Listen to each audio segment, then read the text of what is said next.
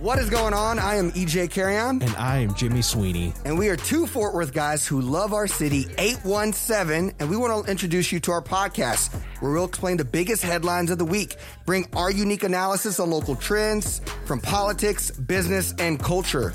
So we decided to start this podcast because EJ and I spend too much time on Twitter reading the news, and we've just been constantly texting each other what we've been reading and really bantering about what's going on in Fort Worth right now.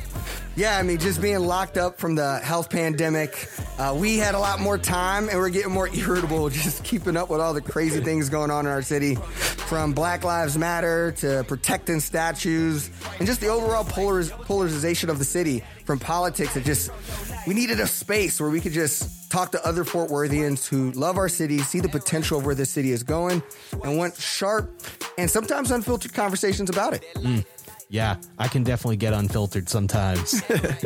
Might not be good for Jimmy, but it'll be great for you guys. So let's get to the show. Yeah, thanks for listening.